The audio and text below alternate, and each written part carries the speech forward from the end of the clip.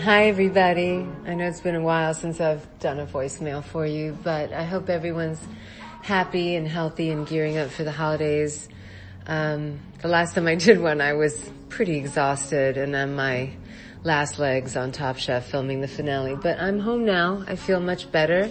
I've just been making a recipe of beautiful twice-baked kabocha squash, which as soon as I get the video edited, I will put up for you guys on Instagram, but I can also have a link here on Substack. So what's been going on with me? Well, I'm rested. I feel good. I've been going back to the gym a lot to try and work off all the Top Chef weight, but it wasn't so bad this year, actually. So that I'm happy about. Oh, my uncle is texting me. Well, I can reply later. I'm trying to get dinner on the table for little Hans. She just came home from school a little while ago.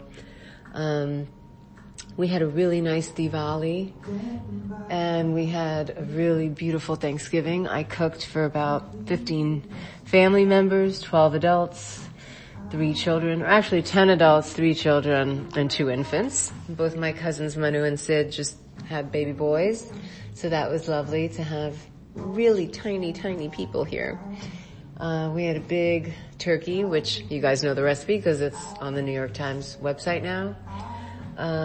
What else can I tell you? I saw a couple of great movies. I saw Nightmare Alley, the new Guillermo del Toro film, and if you haven't seen it, please go see it.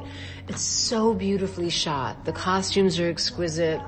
The art direction and set design is really beautiful, and of course, Cate Blanchett and Bradley Cooper are great. Everyone is great in that film. There's Willem Dafoe's in it too. Who else?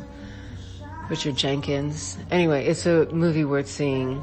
I also saw The Eternals, which was awesome to see. It's nice to see some Asians kicking ass in that film.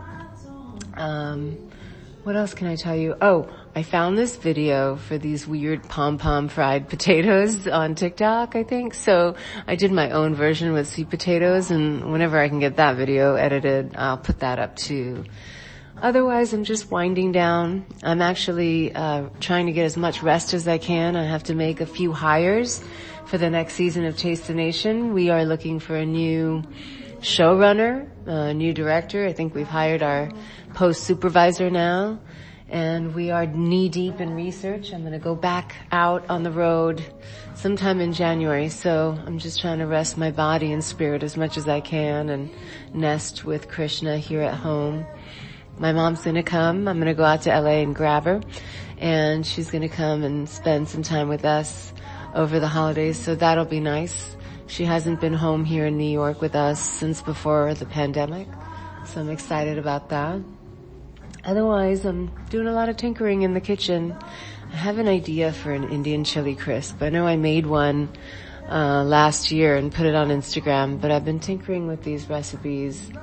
Just be nice to have a vegan chili crisp, and somebody asked me about that, and so I've been playing around in the kitchen and doing kind of a South Indian version, I guess. If you can hear in the background, that's Donny Hathaway.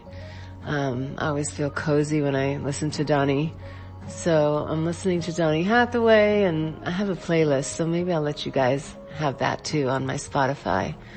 That's all I really have to report. My friend Art Smith sent me a ton of citrus from down in Florida, so I'm gonna see about doing a recipe with grapefruit, I guess.